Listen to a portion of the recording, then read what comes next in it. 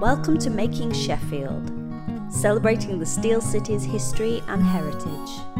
Our guest today is the Reverend Canon Keith Farrell. Many Sheffield people say, I've never been in the cathedral. And I say, well, it's your cathedral, come and see it. And most people do the jaw drop. They walk in and they go, oh, because they've not seen the inside. Outside, I've got to admit, it looks a bit forbidding. It has been described as a cadaver. A previous dean described it as a cadaver because it looked a bit like a dead body, because they tried to clean the stonework and it left it with a grey, dead look. But inside, it is full of light, and the 1960 lantern light comes shooting down. And people do the jaw drop, and I've seen it so many times. I go, oh, amazing. And I like the jaw drop experience for people, and it makes them want to come back again. So if you're out there and you've never been, it is a must-see. It's one of those bucket list things. Before you die, come to the cathedral. For nearly 1,000 years, on this site, prayer has happened every day, which I find quite astonishing. And we are the oldest building that's been in continual use in Sheffield. And it is a house of prayer. Whatever happens here, prayer happens regardless of what happens. So that's, for me, historically, that's quite a thrill. But so certainly as a priest, that's also to think whatever happens, people know that we are praying for them certain times. So that's what makes a canon. So my life is ruled by a measurement of devotion and prayer and Bible reading. Not that, don't get the impression I wander around like some sort of ethereal monk. You know, my job is very, very varied. And of course the cathedral is the seat of the bishop. We're, I suppose, the mother church of the Diocese of Sheffield. And we have a great big chair in the cathedral, fancy, which we may look at later. And that's the cathedra, which is an ancient word for chair, and it's the seat of the bishop. So we are holding the place for the bishop. So this is his church. Not that he's here every day, he isn't. He comes for high days and holy days. But the cathedrals are the seats of the bishop. There's evidence of, well, it's in the Bishop Museum, of the shaft of a Saxon cross going back to 900. And that was dug up in Sheffield. And we have records in our archives that Queen Elizabeth I asked the church wardens to pull down Ye stone cross outside Ye parish church, because it was the parish church of Sheffield before it became the cathedral. So we believe that certainly, you know, the earliest known stone building is about 1100, but we believe there's something on the site before that, connected perhaps even to Sheffield Cathedral, because the Shrewsburys have their chapel here. They were the keepers of the castle. Very, very influential landowners in Sheffield. So we go very much into the distant recesses of history. A Christian worship has happened here. It is a constant changing building, and people have this imagination that it's never been changed. Certainly the greatest changes were done in the 1930s, when it became a cathedral in 1914. And then, of course, immediately after that, the First World War started, and they had plans to extend the cathedral. It was quite a large parish church then, but they wanted to, I suppose, step up the mark and have a cathedral worthy of a great industrial city. But of course, the First World War then kicked in. 20 years later, the Second World War. But in those 20 years, I suppose the industrial people of Sheffield, they poured in quite a lot of finance and support to actually extend the cathedral, and it should have been extended right out up to near the Cutler's Hall. There was going to be a new nave built, a 2,000-seater nave, the foundations of which are underneath the cathedral square and the heating ducts. So if anybody's got a spare 100 million, we could build a 2,000-seater nave. And the plans were there. We have pictures of what that would look like. We have a model of what it was going to look like. The north end of the cathedral was built in the just before the Second World War, but then the Second World War started in September 1939, and the building work was stopped. After 5 years of war, I think when people got back to, let's say, normal life, if it was ever normal after that, I think the finance plus let's say the stomach for building such a big cathedral had sort of waned somewhat. They did a bit of an attempt to resurrect it, no pun intended.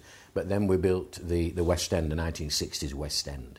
There is a mistaken belief that the cathedral was bombed in the Second World War. That's why the West End was rebuilt. It wasn't. A couple of pinnacles were blown off, but surprisingly, we were not like the Moor and down towards Sheffield Market area.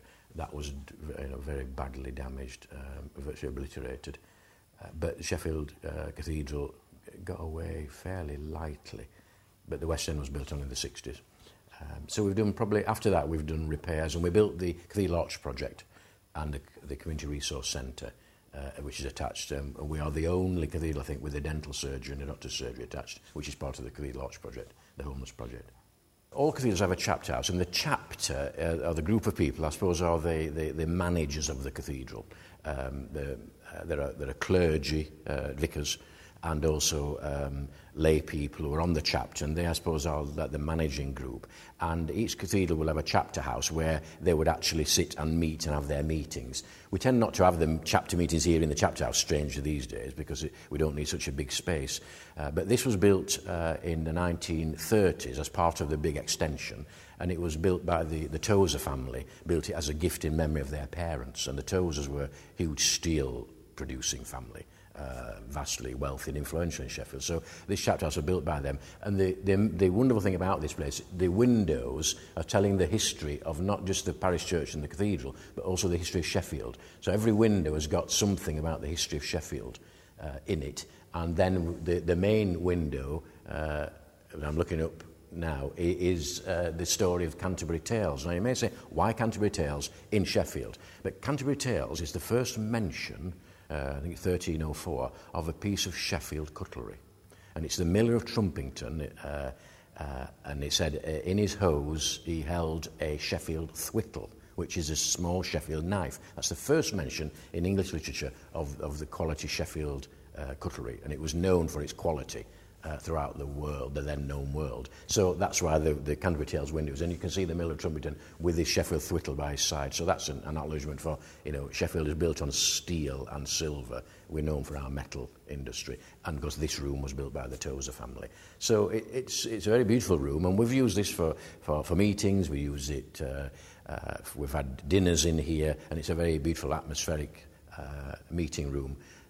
And the carving, interestingly, over the doors, because a lot of business meetings in the early days were done here. It's got 4 heads, and it's got see no evil, think no evil, speak no evil, hear no evil. That's what I was saying. What's said in this room, stays in this room, sort of a thing. Just a reminder to be wise. And there's a picture of an owl and a picture of a dove. And it's the wisdom of the owl and the gentleness of the dove. So we have to remember to be wise and to be gentle. So there, a little mini sermon for you. So it is sometimes we open it up for the public to see.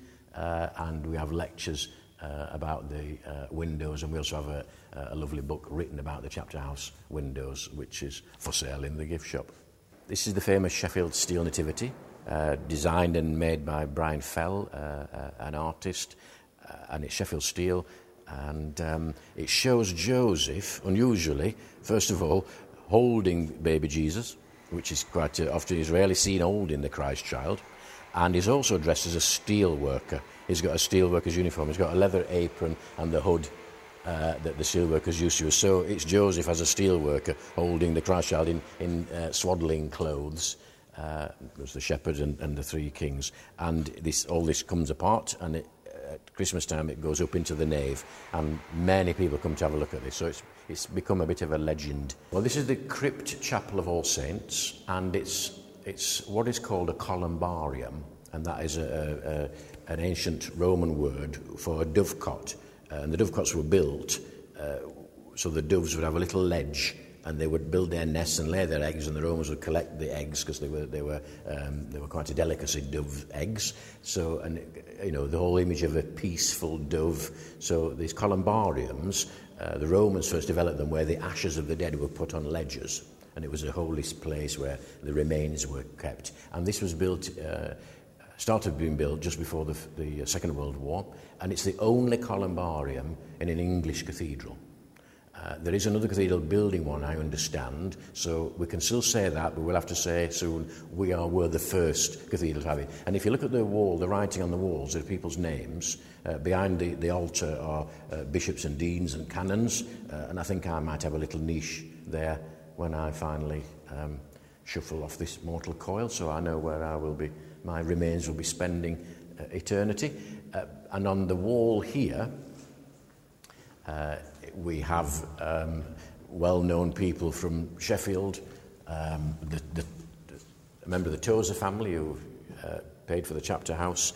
There's John George Graves of Graves Art Gallery, Irwill Mitchell, the lawyers, and Master and Mistress Cutlers, and Lord Mayors and Mayoresses, and Longden family were the builders of the new cathedral extension, Sir Samuel Osborne, and here we've got Sir Hugh Neal here, and members of the congregation on this wall.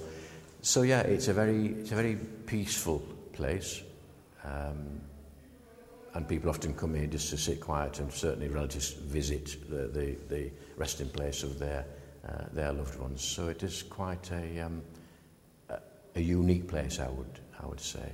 Yeah, this is what's called the high altar in the east window. So we're in, I suppose, the very epicentre of the cathedral. This is the east window, and what we call as the high altar, which is used every Sunday. And this is probably, I would say, the oldest part of the cathedral. And we can see in the stonework, you can see bits of Norman stonework and bits of there's some bits of Saxon stonework. So it's constantly changed. It's gone through the history of Sheffield. This place is, I always say, it's got the history of Sheffield scratched on its walls. So it's been changed and redeveloped, but they've always been fairly eco-friendly, and they've reused stonework in the rebuilding. So it's sort of higgledy-piggledy, but it's telling a story. And through here we've got the very famous Shrewsbury Chapel with the 6th Earl of Shrewsbury and the 4th Earl and his two wives, these beautiful alabaster tombs. And underneath is the Shrewsbury family chapel. And unusually, there should have been 15 Earls of Shrewsbury buried there, and there's records that they were buried there, but they've disappeared, and it's a bit of a mystery. We don't know where they are. Probably cleared out in some Victorian rebuild, and they've moved the bones into what was called a charnel house where the bones were kept. So whilst it's a mystery, I don't think it's just, it's become the stuff of legend, but they were probably just tidied up to make space for the other earls. So that's a very ancient crypt there, and the 22nd Earl of Shrewsbury is our High Steward of the cathedral. We don't see him often, but he has visited, and it's quite something to, when he comes and he sat here in this chapel when the Queen came for the Royal Maundy, and it was like living history. And that, 22 earls going right back to the very first was quite a thrill. So this is one of the treasures areas of the cathedral, these tombs, and just the whole history of the Earls of Shrewsbury in Sheffield. They were very, very influential, very powerful family, and owned most of the Sheffield lands. I suppose we're a bit like Arkwright Shop. We're open all hours. We are open every day of the year. The doors open at 8:30 in the morning, and generally we close at 5 at night. But it's also used for concerts, events. People of all faiths or no faith come and use this space, and often people that come just to find a bit of peace and quiet. They may say, well, I'm not really a person of faith, but I know something, it feels special in here. Life happens here, normal life and extraordinary life happens here. So do come along, you'll be welcome. We have a team of guide welcomers. You'll see them in their red gowns at the door. They'll welcome you, and if you want, they'll give you a guided tour around the cathedral. And they're very knowledgeable about the building and about the history. So it actually makes a fabulous day out, coffee shop, gift shop, and safe for service, of course.